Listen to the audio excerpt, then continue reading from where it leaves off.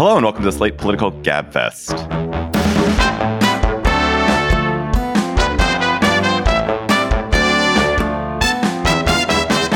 September 28th, 2023, the Donald Duck and the Seven Dwarves edition. I'm David Plotz of CityCast in Washington, D.C. I'm joined, of course, by Emily Bazelon of the New York Times Magazine and Yale University Law School from New Haven. Howdy, Emily. Howdy. Still having my brain messed with by mixing up Disney and Grimm's fairy tales. Or I guess just two Disney. Yeah, it's all Disney.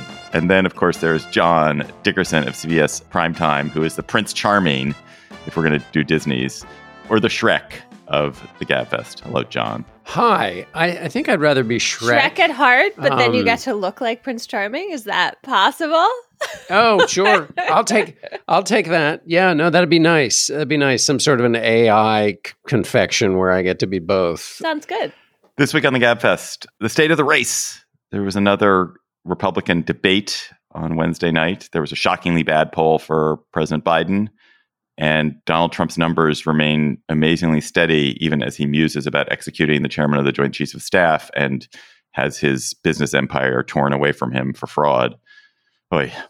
Then, will Democrats manage to shove indicted New Jersey Senator Robert Menendez out of office, or will he stay and haunt them with his gold bars and envelopes of ill-gotten cash? And then FTC Chair Lina Khan accuses Amazon of all kinds of illegal monopolistic practices and brings a novel kind of lawsuit that could break up the company, but probably won't. But maybe it could. Who knows? Plus, of course, we'll have cocktail chatter. And a reminder, we have a live show coming up, Madison, Wisconsin, Wednesday, October 25th at the Majestic Theater. I saw some photos of the Majestic Theater this week. It's so cool looking. Really great looking venue. Very excited to be there. We're going to be there on the 25th, Wednesday, as I said, at 7:30 p.m. You can go to slate.com/GabFestLive. I think there are few tickets left, so act soon because we're almost sold out. This episode is brought to you by La Quinta by Wyndham. Your work can take you all over the place, like Texas. You've never been, but it's going to be great because you're staying at La Quinta by Wyndham. Their free Bright Side breakfast will give you energy for the day ahead. And after, you can unwind using their free high-speed Wi-Fi. Tonight, La Quinta. Tomorrow, you shine. Book your stay today at lq.com.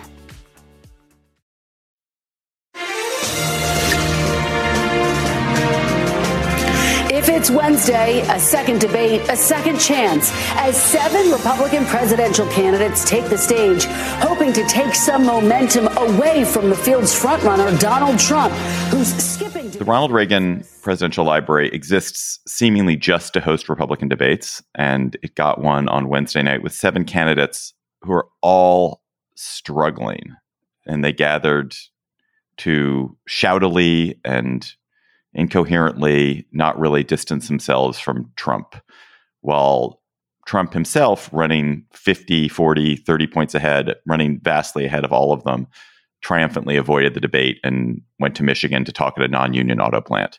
So, John, this race is in a weird, and if you were a Democrat, kind of worrisome state. Trump is apparently untouchable. His numbers keep rising. Biden can't seem to catch a break. There was this funny line where Chris Christie referred to Trump as Donald Duck for ducking the debate. You're not here tonight because you're afraid of being on the stage and defending your record. You're ducking these things. And let me tell you what's going to happen. You keep doing that, no one up here is going to call you Donald Trump anymore. We're going to call you Donald Duck.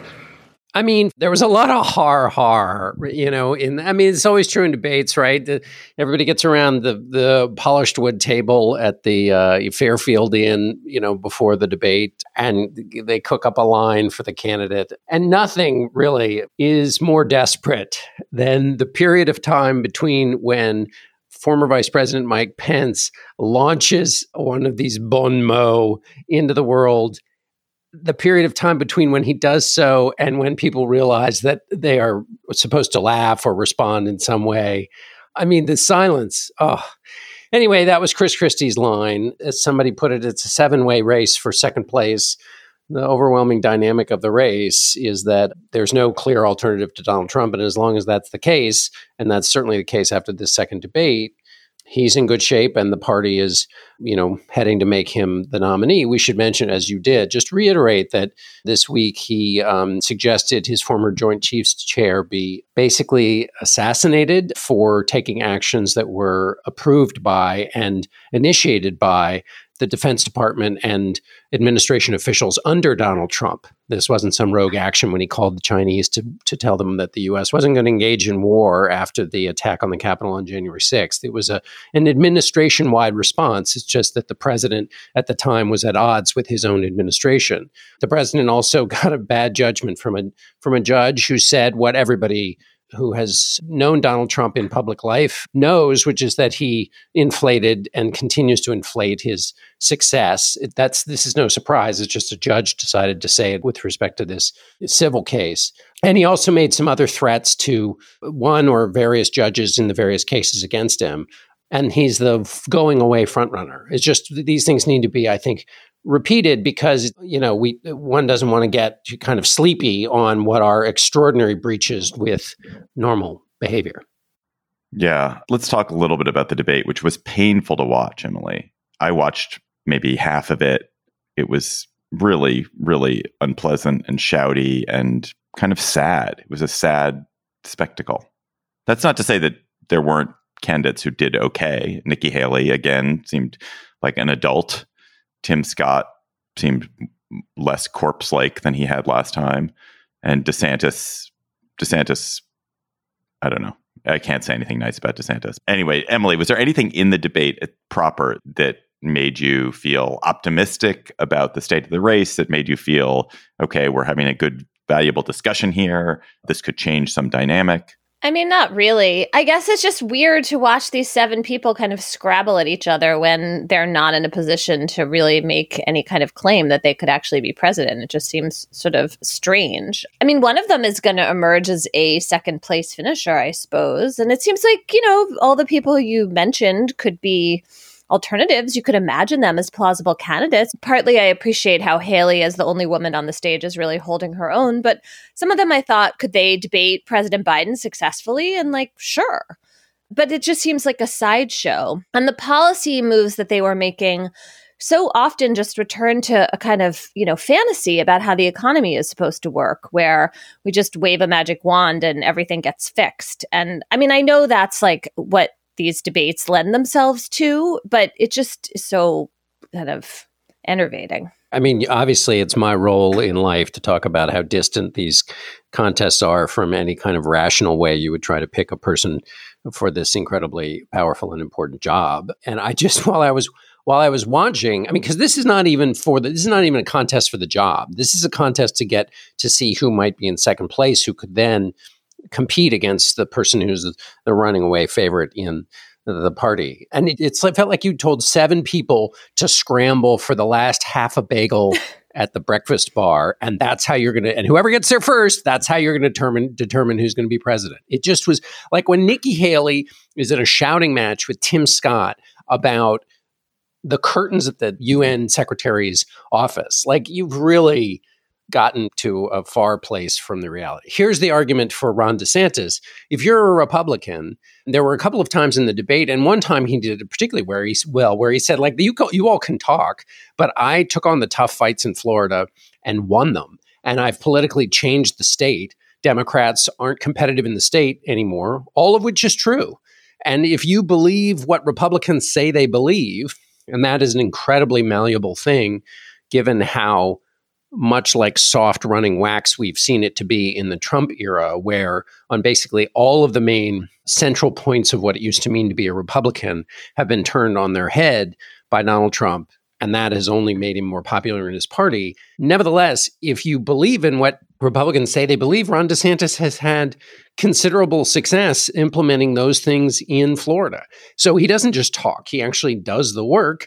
He also has, military experience, and he served in Washington. So, John, let's move to a different subject. The Washington Post and ABC had a poll this week that has Democrats catatonically depressed. And the coverage of their own poll was hilarious because they kept referring to their own poll as an outlier. But what did the poll find? What parts of it should Democrats be worried about, and what perhaps should they not be worried about? The poll found generally that basically Donald Trump led Joe Biden by 9 points. And the reason the poll, it had a series of possible problems: coverage error, sampling error, non-response bias, measurement error, like a series of ways in which the poll was done that suggested that the overall findings were off. Also, when you do subgroup analysis of a sample that was as small as that was, you're talking about even smaller groups from which you're extrapolating these huge conclusions. Generally, all the other polls show the race is pretty much tight. The race is pretty much even. And we should also just kind of dunk on even that last sentence, which is we're a long way away from the actual election. And, just stop it. By which I mean, like, these horse race polls at this point are of limited utility. However, the reason Democrats are unsettled is that they have flaws with their likely nominee, the incumbent president, which is that despite improvement in the economy, people still grade the president very poorly on the question of the economy. The border is a complex problem that is not getting better. It's getting worse. And the president doesn't have a great answer for that. And the president's age is an issue that is easy to cover and causes freakouts in the Republican Party. And there's not a good answer from the president's folks about this, which is like, age is just a number and he's wise. And wait a minute, oh my God, they haven't said what should be easy for them to say, which is he's incredibly talented and wow, he picked an amazing vice president who could handle things in a second and be herself a great president if anything awful should happen. And since they can't say all that, and it's really easy to cover the age issue, and it's really easy to talk about the age issue, and the age issue is a real issue, even though it's not covered the way it should be, but all of which is a problem which gives people all this free-floating angst, which attaches to any poll like this. Oh, one thing I'd also like to correct, by the way, is that you said earlier, David, for Democrats, it's bad that there's no alternative to Donald Trump. I see what you're saying, except on the other hand, you could make a very strong case that the best candidate for Joe Biden to run against is Donald Trump. Yes, anyone else in that field would probably beat Biden. Emily, I just want to go back to one thing which has got me really perplexed, which is that it's safe to say that if Ronald Reagan or Mitt Romney or John McCain had said what Donald Trump did about Mark Milley, it would have been a national scandal. They would have apologized. They would have been shamed. They probably would have been out of a race. Yet this story was barely news.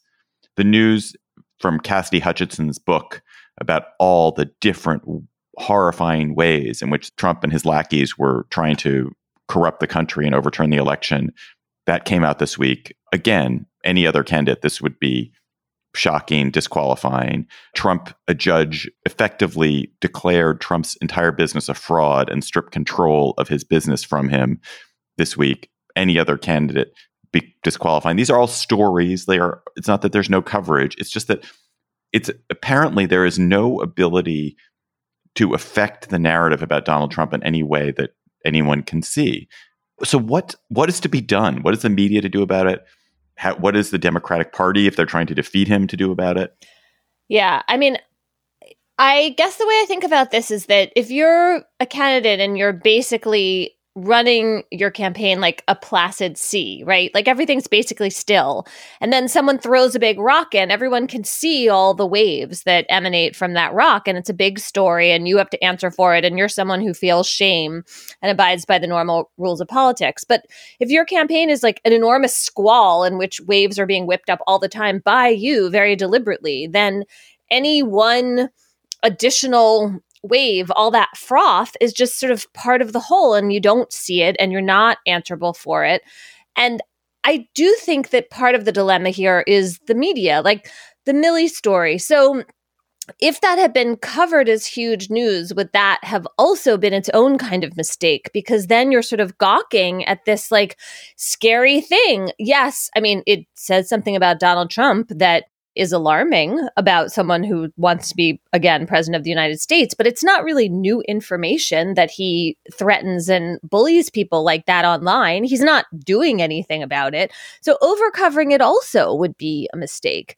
And I guess I've been noticing this, in some of the television coverage, forgive me, John, there's this tension that as Trump emerges as really the front runner and the likely Republican candidate, there's an obligation on the part of the media to cover him like a politician because he appears to be the choice of one of America's two major parties. On the other hand, he is not normal. There's nothing normal about, playing footsie with the idea of executing the head of the Joint Chiefs of Staff. And that's, obviously just like exhibit number 1,000,003 of Donald Trump not normalness. And I don't know what we're going to do about that. It's going to be really hard because I think when the mainstream media seems to be pitting itself against him, it often plays to his favor. Then we become the enemy. He's going to bat against us when the truth is we also have an obligation to try to cover him fairly. We're not running against him. And I don't know. I think there are indications that, many reporters and editors and outlets have gotten smarter about this, but it is a fundamental dilemma that I feel like I personally would like to attend a whole day's worth of seminar about. I certainly wrestle with this. And when I talked to Major Garrett about it on our air the other night, we were both trying to tend to all of the questions and points that you made, Emily, which is not to take the bait, not to platform madness. On the other hand, there is a nesting doll kind of madness in this Milley thing, which is important. I think one of the key ways to talk about it is to explain why this is so not normal. In other words, not to just say, oh, it's not normal, and then leave it at that. Milley, the incident at issue here was, how does the apparatus of government respond to a threat from the head of government? And that's what was taking place. On the attacks of January 6th, you had up and down the government, all Republican leaders, the leaders of the Republicans in the House, the Senate leader of the Republicans, and the apparatus of the Pentagon were trying to respond to the fact that the sitting president of the United States was attacking his own government, and that it was the kind of pinnacle moment of a 2-month effort in which he had tried every possible way to overturn a free and fair election, and that things had gotten to such a pass that the Secretary of Defense asked the chairman of the Joint Chiefs of Staff, who had a good working relationship with the Chinese military apparatus, to call them and let them know that the president had gone so rogue that the Chinese might think that he would launch a war against them. And the reason that the Secretary of Defense thought that might be the case is that the president's rogueness was not just everything he'd been doing up until January 6th and everything he had not done in response to January 6th, but that he was doing weird things about signing orders and suggesting things about Afghanistan, which suggested that he was going to use the powers of the office, and also things he'd said about Iran, use the powers of the office in furtherance of this kind of desperate act to stay in office. And that things had gotten to that pass. And that isn't just about the past, that it is about the future, because this same person is now leading the party. And that this isn't just about that person. It's about the response of the people inside of the party, that there is no longer a limiting within the Republican Party or the apparatus of government, that should he be in office again, the kind of blind eyeing to his behavior is now priced in, baked in, a part of the party that he is a part of. So if he were to gain office again, they would say all of this is okay behavior. And that to try to explain that. And the problem with explaining that is that when you do, people give you the hurry up, stop talking thing, as David is doing now. And that's dangerous. And Donald Trump knows that, which is oh, you go on too long, it's boring, let's move on. Well, that's what makes him president. David plots is the danger to the Republic. Wait, so I'm the reason he's going to be president? Yes. Because 100%. Because to explain why, in all the ways in which this is dangerous, people are oh, yeah, it's dangerous. Okay, it's dangerous. Then suddenly he's president again. It is what it is. I don't, but I disagree with your premise, which is that the explanation, that is an extensive explanation, is in some ways satisfying. It's intellectually right. What you just said is grounded and intelligent. But where's the proof, or even the slightest bit of evidence that deters the Republican Party from supporting him, that changes the mind of Republican voters, or that galvanizes Democratic voters to come out and vote against him? I don't know that what you've done with a longer explanation. Oh, but we have to try. We have to try. It's our obligation to try, right? And I mean, we're not talking to hardcore, or actually, John is talking to hardcore Republican voters. But even if those people aren't going to change their mind, there are people who are not sold and are not sure. And those are the people who are probably going to determine the election if the evenly split polls are correct. And I was just answering Emily's conundrum, which is the right one, which is, how do you cover this? And I think the way you cover it is to go beyond just saying this is a norm-breaking thing. You have to explain why the norm is broken and why it's so dangerous, not in the past, but in the future. And so the only way you can do that is by going on with that admittedly long and maybe even boring explanation of all the ways in which this ticks the boxes of madness. And not just like hyperbolic madness, but madness that was so out of bounds that the apparatus of government, the Trump government, said it must be stopped. And that is going to happen again. And everybody's eyes are wide open in the party that's nominating him. Can I offer one other sort of antidote? The legal system. So right now, one heartening element of this whole debate to me is that if you look at these court cases and what we're learning, and this is certainly true of this ruling about fraud this week, this is like the truth-seeking function of the legal system. Like, people under oath are more likely to tell the truth when they face consequences in court. They, like, there is a sort of come to truth moment, and fact finding has a kind of possibility that it doesn't in the swirl of, media coverage where you can lie all you want and guess, like, maybe someone will fact check you later, but it doesn't seem to really take or really have any impact. So, if we can cover the legal system's findings with, rigor and real attention, maybe that will have some kind of effect. The incandescent hatred that all of the people on stage have for Vivek Ramaswamy. I mean, it's almost its own own renewable resource. The energy that they direct. As he like grins away. It's totally true. And he's like so And then when Nikki Haley said, "When you talk, I get dumber," was really that was my favorite moment, I think. This is infuriating because TikTok is one of the most dangerous social media apps that we could have. And what you've got, I honestly, every time I hear you, I feel a little bit dumber for what you say because I can't believe they hear. I want to give a huge thanks to our Slate Plus listeners. Because of listeners like you, we have been able to keep doing the GabFest for these many years. And you get great stuff for your subscription, bonus segments on every episode, special discounts to our live shows, no hitting the paywall on the Slate site, a lot more.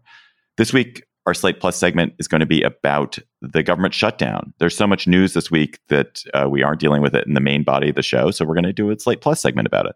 So if you're a member, again, thank you and enjoy that segment. If you're not a member, go to slate.com/GabFestPlus to become a member today. Slate.com/GabFestPlus.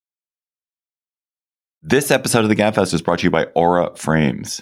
Are you looking for the perfect gift to celebrate the moms in your life? Aura frames are beautiful Wi-Fi connected digital picture frames that allow you to share and display unlimited photos. It is super easy to upload and share photos via the Aura app. And if you're giving Aura as a gift, you can even personalize the frame with preloaded photos and memories. Aura frames, in the notes that I have here, says moms like Aura frames. I'm here to tell you that is like the truest statement in the world. I gave my mother an Aura frame. She absolutely loves it. She's also always hectoring me to keep adding new photos to her Aura frame so that she's got great new photos every week. So think about giving your mother or grandmother or aunt or sister or friend an Aura frame for Mother's Day. It was named the best digital photo frame by Wirecutter and selected as one of Oprah's favorite things. Aura frames are guaranteed to bring joy to moms of all ages. And right now, Aura has a great deal for Mother's Day. Listeners can save on the perfect gift by visiting auraframes.com to get $30 off plus free shipping on their best-selling frame. That's AURA frames.com. Use code GABFEST at checkout to save. Terms and conditions apply. At Evernorth Health Services, we believe costs shouldn't get in the way of life-changing care, and we're doing everything in our power to make it possible. Behavioral health solutions that also keep your projections at their best? It's possible. Pharmacy benefits that benefit your bottom line? It's possible. Complex specialty care that cares about your ROI. It's possible. Because we're already doing it. All while saving businesses billions. That's Wonder made possible. Learn more at evernorth.com/wonder. What is bribery anymore? Robert Menendez, something almost charming about his brazenness. Not really, but it's so brazen that it's almost endearing. The Democratic senator from New Jersey, repeatedly accused of corruption in recent years and put on trial, is resisting calls to resign after the Biden Justice Department accused him and his wife and several others of an elaborate scheme to benefit themselves, to help the Egyptian government, to twist the legal system, to protect their allies and funders from prosecution.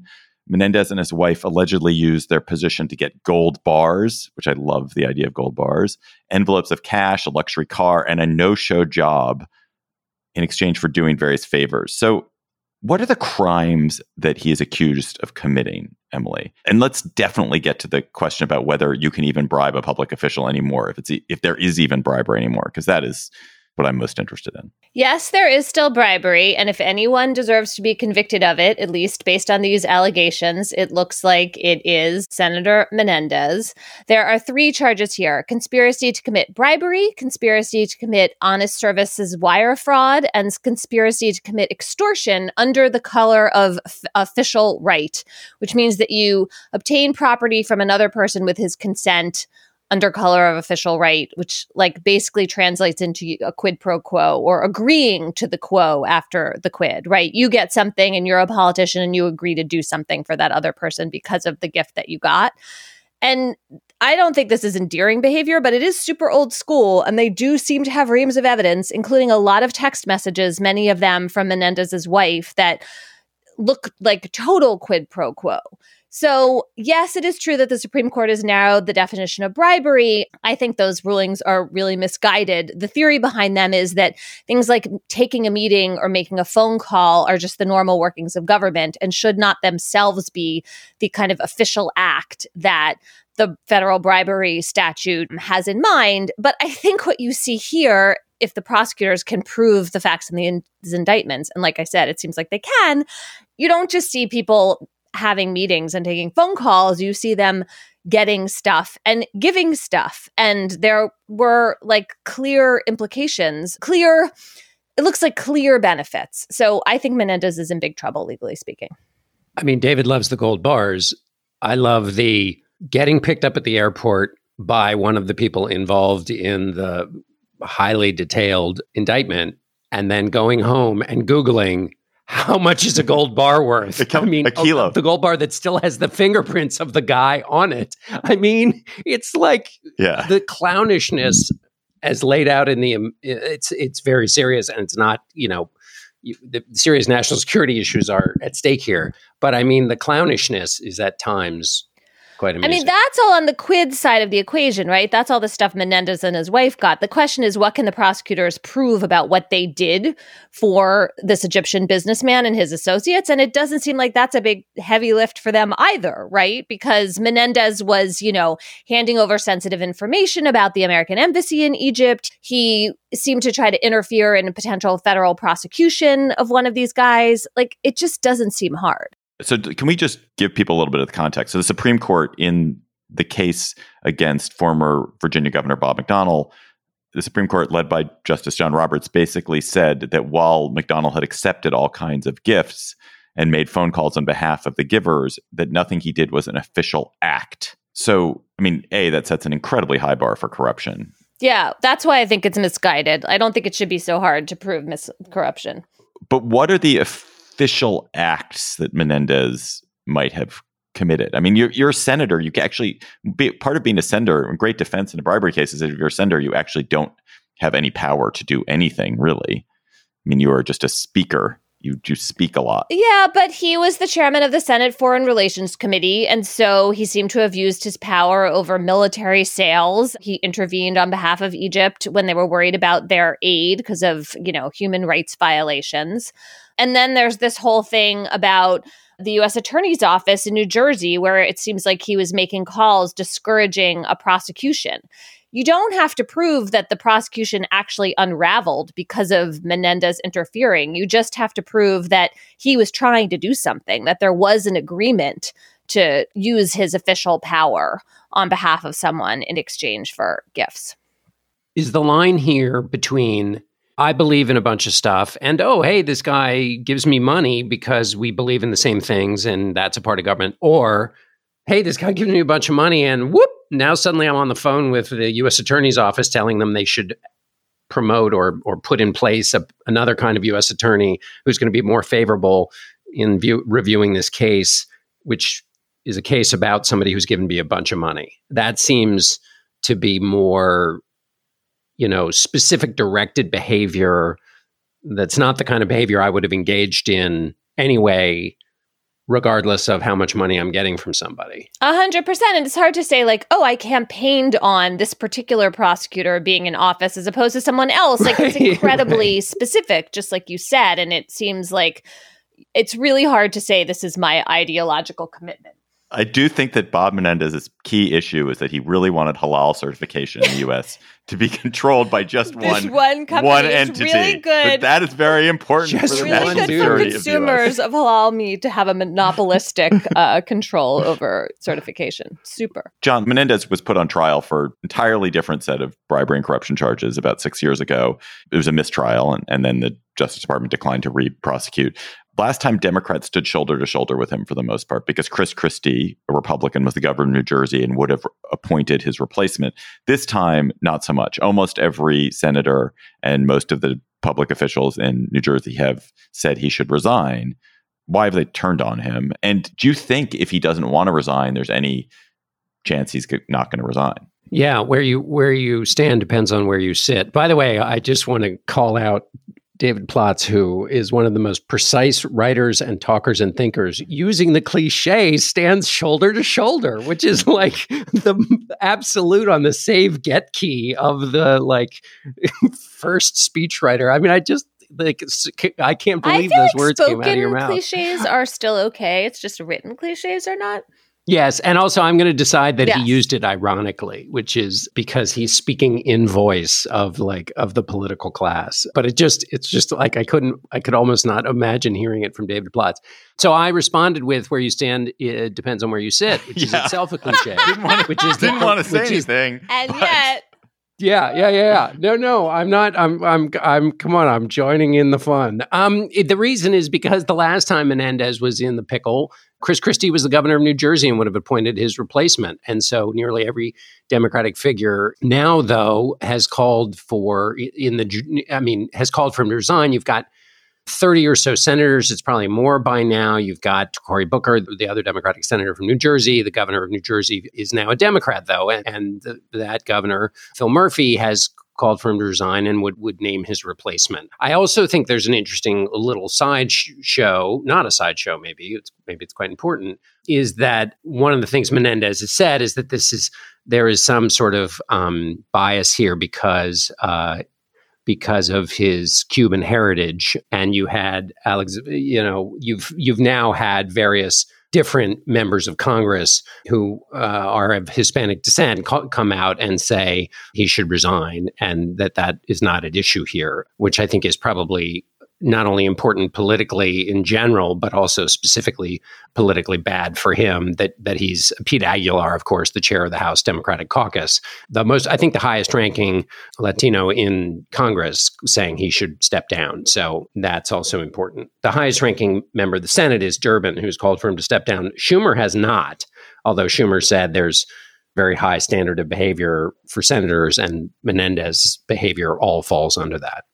I mean, Schumer should just call for him to step down. I think another reason why Democrats are doing this is that they're trying to make a clean difference between them and the corruption swirling around Donald Trump. Like in a world in which, you have Trump stripped of a lot of his businesses and, so many other allegations surrounding him and his family, and a world in which Republicans are trying to make lots of the Hunter Biden story, although we should also note that Hunter Biden actually did get indicted last week. You want to just differentiate yourself and separate yourself from anything that looks like dirty and corrupt. And I mean, this indictment is really damning. But do you guys think that if he does not want to go, is there any mechanism that gets him to go other than losing in the Democratic primary next year? No. And I wonder if he will definitively lose in a Democratic primary. That to me is really interesting. I mean, they have to put a lot of money into whoever. Well, I would think that the Democrats would put a lot of money into whoever his best challenger is, because taking him out would be important. And you would hope that his donors would flee. But who knows? When you have the whole establishment of when you have the governor against you and stuff, that'll be a problem in a campaign. We should note he has like 16 months left to serve, right? He's up for election next year. So this isn't like an endless, it's not going to go on forever. And the Senate could expel him. But they haven't done that since like the Civil War or something. It's a long time. Yeah. It's very, it's been quite a minute. rare. It only happened 15 times in Senate history. Well, I also don't think that the Senate should expel somebody based on an indictment before they've gone to trial. Right. Oh, yeah. Oh, agreed. Totally. I'm just saying down the road, if more stuff comes out and there's a conviction or something, it could happen.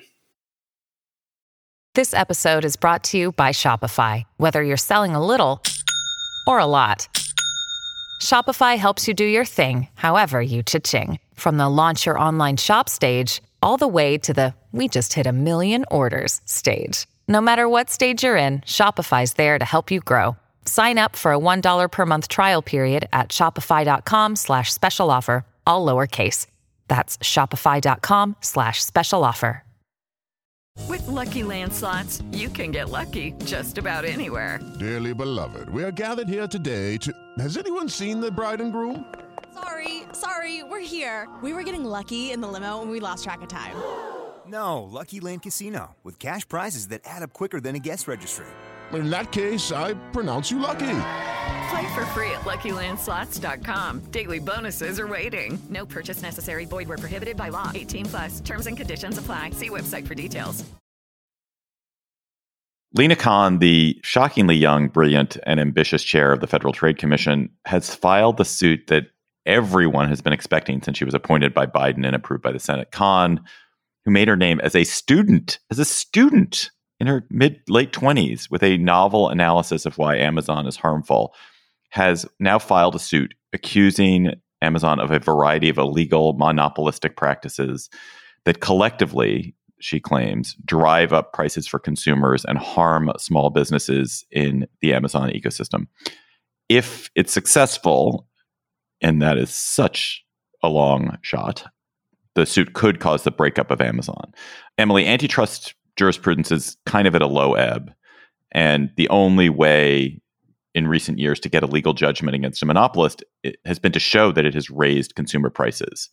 Otherwise, almost no one's winning a case. Khan is making a kind of fascinating series of interrelated arguments, which do touch the consumer price issue, but that's in no sense all of it. So what is she saying about Amazon?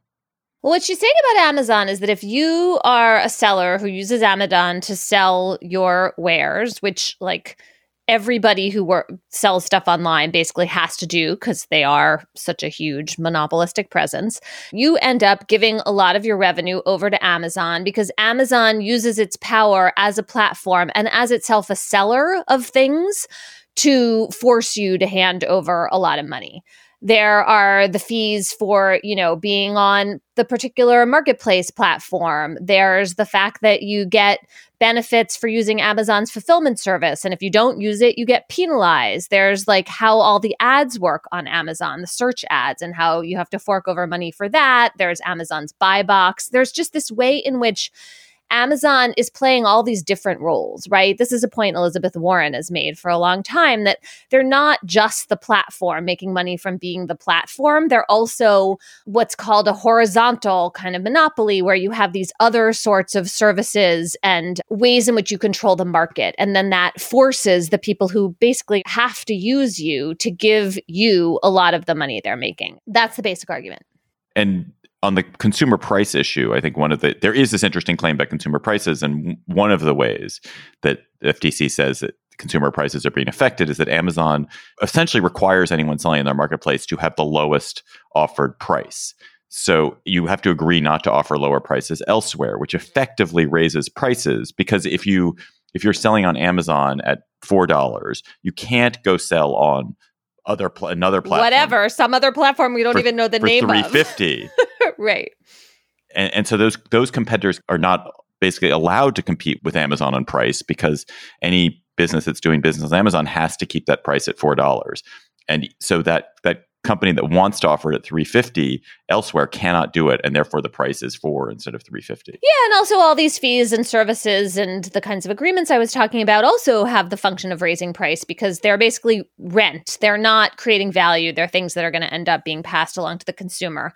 Though I think there is something from a consumer point of view sort of counterintuitive about this, because we all use Amazon. We see the lower prices or the incredible convenience, and we think like, but this is super, super useful to us. And that is a problem for Lina Khan's theory. However, I think it's so important that she's making this argument in this case, in the case against Meta/Facebook, and the Justice Department is making this argument in its case against Google. Basically, they're all trying to change the basic limitation of antitrust law. So the Sherman Act, which is the foundation of antitrust law and dates from the late 19th century, does not say that the only kind of monopolistic practice we care about is one that affects consumer prices. That is not in the law. That is a kind of theory, a limitation on antitrust law that comes from the 1980s that the courts adopted. And there's a lot of reason to think, based on work from economists since then, that that is not a good way to think about limiting antitrust law, that actually antitrust law should affect the ramifications of a monopoly on workers or on sellers, on third-party sellers in the Amazon case. And so Lina Khan is really committed to that principle. And in some sense, I don't think the right test is whether she wins all these cases. Like, yes, sure, that's the gold crown. But I think, honestly, sometimes you just bring a case. You can actually change the practices of a company because they can see the attention, they can see the heat they're getting from government investigators, and they start to change what they're doing around the margins. We don't need to break up Amazon or Google or maybe even Meta, though that one is really tempting, in order to have some remedies here. You can also just sort of change the way these companies actually function, the kinds of rents they seek, and also the public conversation about antitrust law. That's what makes this so incredibly interesting to me, because what Khan is trying to do, and she tried to do this, and she did this in the famous article about Amazon that made her famous as a student, as a law student, and then is one of the reasons, if not the reason, that Joe Biden picked her, is making the case, the kind of old-fashioned case. Her piece written on Amazon was based on going back into the history of antitrust law in the Gilded Age and the power that those Gilded Age trusts used to keep their power, and basically arguing that's what Amazon was. And so that she's having to shift the mindset of the judges who will look at these cases and say, you're looking at it wrong. Amazon's defense will be, we're delivering a better experience for users, and that's the only way you should evaluate these claims. She's saying, no, you've got to go back and evaluate them more consistently with the original view of antitrust law. And so she's got to change the mindset of the judiciary that will adjudicate these claims in order to then win in that new mindset. I mean, I think it's also important to say that if you're a consumer who values Amazon for its convenience and its seemingly low prices, it doesn't mean it can't be better. It doesn't mean that, like, it's great that half of the revenue that you're paying to whoever is selling you this product, this third-party seller, is actually going to Amazon. And so many of these cases, I mean, or at least in the Google case and in the Amazon case, I'm less familiar with whether this applies to Meta. It really does make you harken back to the kind of old railroad situation where you have a railroad, you have a private railroad that's built with the help of the public, that's built this railroad, and it is essentially the only way you can get something from one place to another efficiently. And the railroad, having built this monopoly for itself, can then do all sorts of things to the shippers on that railroad, to the people who need that railroad for commerce. And the remedies for those people who need to get their product to market are so limited. And this is the situation we find ourselves in with Google. It's with sort of search and advertising on digitally. Like, they have so much of that you can't go anywhere else to get that service. And with Amazon, it's this selling things online. You simply cannot reach the market without going through the Amazon ecosystem. And so once you have this thing, which is it's almost like a public, it is effectively a public good when you get to be that big and have that much dominance, you are supplying a public good. The public good is the marketplace. The public good is that digital marketplace for products, in the same way the railroad was really effectively a public good. And so it does seem like there has to be some form of control to prevent you from screwing with everybody. But I agree, Emily, like the big problem with this case is going to be the fact that consumers are very happy with Amazon. And it's not just consumers are very happy with Amazon. There are all these people who've started small businesses that are Amazon dependent, and they may have problems with Amazon. They may not like some of Amazon's policies, but the fact is there are millions and millions and millions of people and small businesses that are doing business with Amazon. They've chosen to do business with Amazon. No one is forcing them to do business with Amazon. But go back to your premise. They're not really choosing. If you want to sell stuff online, you don't really have a choice. And I have a couple of friends who sell stuff on Amazon, and they have complained vociferously for years about exactly these kinds of practices. Yes, they're dependent, but they don't feel like they're being well treated or fairly treated. No, I agree with that. But I'm saying they are not literally required to sell products on Amazon. They could not do business. They could not have their business. Or they could say I'm just going to sell artisanally on my website. It would be a bad situation. That's not good for the economy. But they're not literally compelled.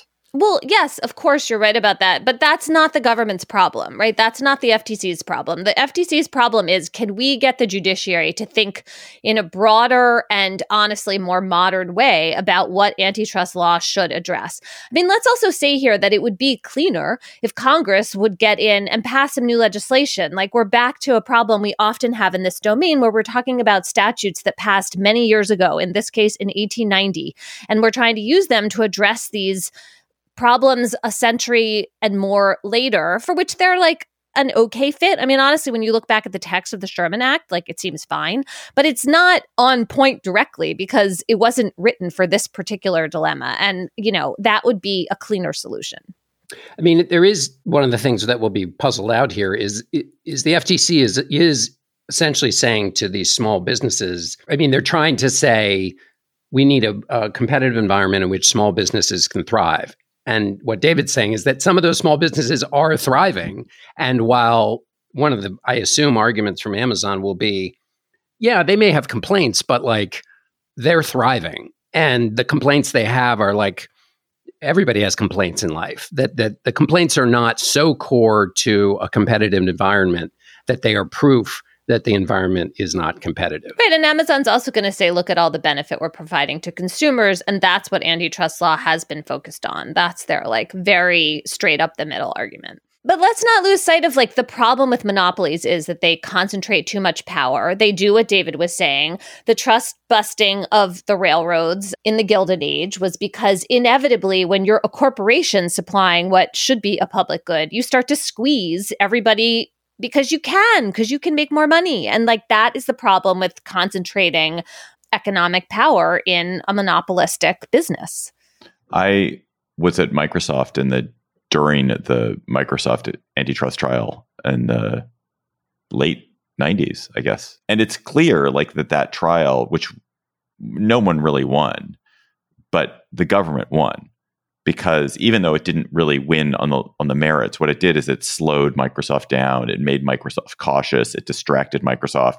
And what that did was it created space for companies, including Amazon, to rise up and start to hive off pieces of business that Microsoft otherwise might have dominated. And so I suspect that if you are a realist in this and you are an Amazon critic, what you hope is that what this is just a roadblock for Amazon that creates enough distraction and delay that it just opens fields for others. Yeah, that's what I meant earlier about how just bringing this case can have an impact. And Microsoft is absolutely exhibit A for that. And it was good for American innovation and for the world economy that kind of breakup and that challenge happened. And I think that's important politically in the evaluation of Lina Khan, who has lost some of these cases and won't say it out loud, I don't think, anymore, because I interviewed her and she wouldn't. But is to your point, Emily, which is she has said before, which is losing is okay if it changes behavior. But she can't say that now because Congress, who gives money to her agency, is wait a minute, your record here is not good and we shouldn't give you money. And it means you're trying to do things that are crazy. Yeah, she should not say that now in her position, but it could still be true. Yeah, totally. Before we get to Cocktail Chatter, actually, just a note, coming up in our GabFest Reads next month, I talk about a great new memoir about working at Amazon. And so that GabFest Reads, it's not out yet, but stay tuned for that. Really, really good book called Exit Interview. But you do have a GabFest Reads in your feed, dear ones, which is that Emily talked to Zadie Smith about her new novel, which I'm super excited to read. And check that out in your feed. When did it dropped? I think last weekend, right, Emily? Yes. Let's go to Cocktail Chatter. When you have finished talking to Zadie Smith, Emily, and are just boozing it up with her, what are you going to be chattering about? I have a very Slate-centric chatter today. There's a recent episode of This American Life called The Call, which I thought was just amazing, so moving and memorable, such difficult material. And the creator of this episode, the journalist behind it, is Mary Harris, who is, of course, the host of Slate's daily podcast, What Next? And I just thought Mary did a phenomenal job with this material and the connections among the characters. It's about a hotline called Never Use Alone for people who use drugs, and I just got so much out of it. And then the second podcast I wanted to recommend is a news show from a podcast that healthcare workers tell stories on. The overall title of the podcast is The Nocturnist, and this is a season on post-Roe America that started with an episode about how healthcare workers and abortion providers responded when the Supreme Court overturned Roe versus Wade. And Alison Block, who's the creator of this post-Roe America podcast, came on Dahlia Lithwick's show Amicus to talk about the podcast. Anyway, you can find The Nocturnist wherever you listen to podcasts. And again, this season is called Post-Roe America. JD, what's your chatter? My chatter, it's a multifaceted chatter. My chatter starts with congratulations to my colleagues at Sunday Morning. They just won an Emmy for Outstanding News Program, so that's awesome for them. But my actual chatter is the conversation I had with Jen Easterly, who is the director of the Cybersecurity and Infrastructure Security Agency, known as CISA. And the conversation I had with her was they put out a public service announcement that's a part of a cybersecurity awareness campaign they're doing because, we are all connected to the nervous system of technology. And not only are we all vulnerable to malware attacks and ransomware attacks, but malevolent actors in China and Russia can get into our networks through the weakest link, which is often just us regular people. But the most interesting thing she said, in addition to freaking me out about all the various threats, was the kind of psychological resilience she saw and has seen in Ukraine to cyber attacks.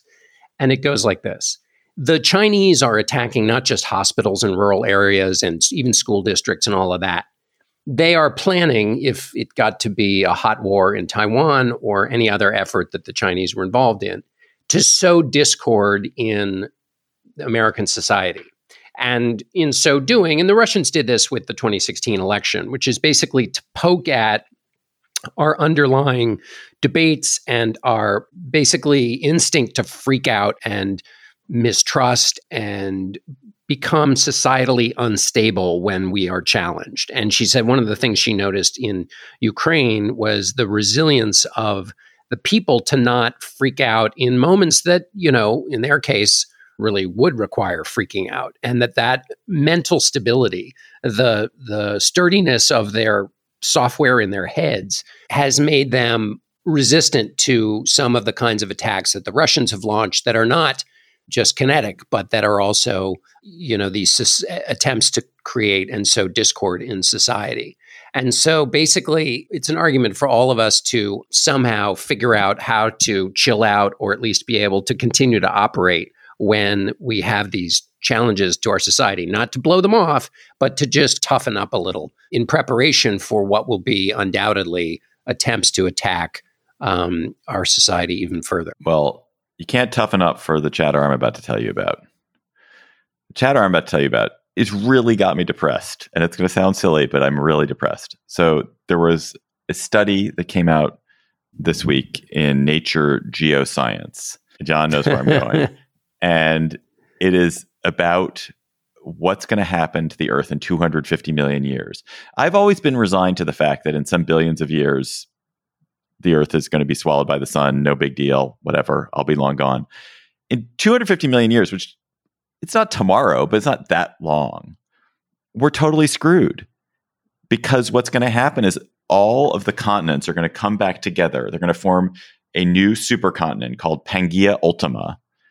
And the act of all those continents coming back together will be to make the Earth uninhabitable for mammals, because there are going to be so many volcanoes erupting all the time, throwing toxic gases and creating much more CO2. The fact of a huge continent creates these vast internal areas on big continents, which are basically uninhabitable because they get too hot. And overall, the temperature of the Earth is going to be about 120 degrees. And it's going to be a disaster. It's going to be a hellscape. And mammals will not be able to survive. We will have had to have gotten off this planet. Oh, also the sun will be shining 3% brighter than it does today, because that's what happens as stars age. And so that will also increase the temperature. And it depresses me. It's depressing. Don't you think that there will be lots of satisfactory developments in humankind, mostly initiated by keeping books off of shelves at certain libraries, that will create the solutions to these problems? And it'll all be fine. Asked about what about humans in 250 years? The author said they might find ways to adapt to their new environment, such as by only being active at night or living in caves.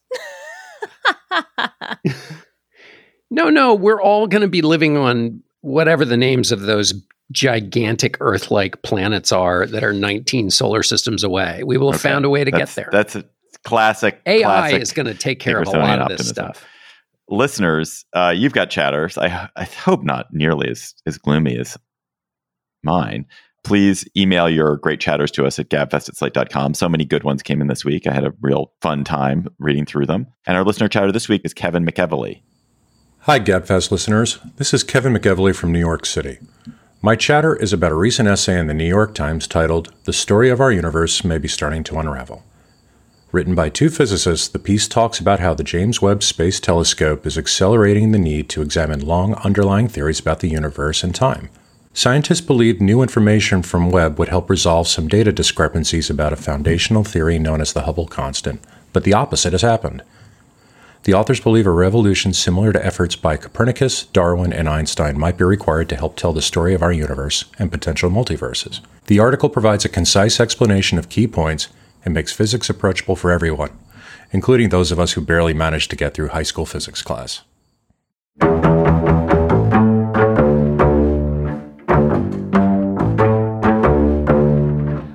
That's our show for today. The Gabfest is produced today by Jared Downing. Our researcher is Julie Hugan. Our theme music is by They Might Be Giants. Ben Richmond is Senior Director for Podcast Operations. Alicia Montgomery is VP of Audio for Slate. Please email your chatter to us at gabfest@slate.com. And please come to our live show in Madison. Go to slate.com/gabfestlive to get tickets on October 25th. For Emily Bazelon and John Dickerson, I'm David Plotz. Thanks for listening. We'll talk to you next week. Hi, Slate Plus. There is a government shutdown coming this weekend. I live in Washington. It's going to mean the museums are going to be closed. That's always the big one. Lots of people will be not working. All my government colleagues will be not working. But it's just like a really bad situation. There are two different conversations that seem to be happening. In the Senate, there's a relatively normal reality-based conversation that's happening where there's been a bipartisan bill just to kind of continue government funding till they can hammer out the budget as they always do. And they'll then negotiate various cuts and et cetera, et cetera. And then in the House, there's this radical act of violence towards the budget where there's McCarthy and his far right opponents or their allies, their opponents are proposing absolutely delusional, nonsensical, unpassable versions of a continuing resolution that would cut government funds by 8% or potentially by 27%, or in some cases, some programs by 80%. But these will never pass the Senate. It's all for show. What is going on here, John? And maybe different and when's questions. It going to be over? When's it going to be can over? We Thank wake you. Up? Yes, when yes. can we wake up? Well, I'm not sure when we can wake up because of the madness. I mean, as you say, I don't know. In addition to the problems, our Chris Van Cleave. That was just a snippet from our Slate Plus conversation. If you want to hear the whole conversation, go to slate.com/gabfestplus to become a member today. Hello, it is Ryan, and we could all use an extra bright spot in our day, couldn't we? Just to make up for things like sitting in traffic, doing the dishes, counting your steps, you know, all the mundane stuff. That is why I'm such a big fan of Chumba Casino. Chumba Casino has all your favorite social casino-style games that you can play for free anytime, anywhere with daily bonuses. That should brighten your day a little. Actually, a lot. So sign up now at ChumbaCasino.com. That's ChumbaCasino.com. No purchase necessary. VGW Group. Void where prohibited by law. See terms and conditions. 18+. Hi, this is Dahlia Lithwick, host of Slate's legal podcast, Amicus. If you're listening to this show, you might be interested in Amicus's live show that we're hosting in Washington, D.C. on Tuesday, May the 14th. My colleague, Mark Joseph Stern, and I will be talking to some amazing guests, including Sherilyn Ifill and a sitting state Supreme Court justice, all about how originalism, a relatively recently invented way of interpreting the Constitution, has taken over the Supreme Court and radically reshaped the law. It's been doctrinal rocket fuel for the conservative legal movement and facilitated the rolling back of abortion rights, the expansion of gun rights, and the obliteration of the separation of church and state. And as another wildly consequential Supreme Court term careers to its end, the court's originalists are on a tear. But there's something you can do about it, and we hope you'll join us in D.C. on May 14th to explore the possible pathways out of the current situation. Go to slate.com/amicuslive for tickets.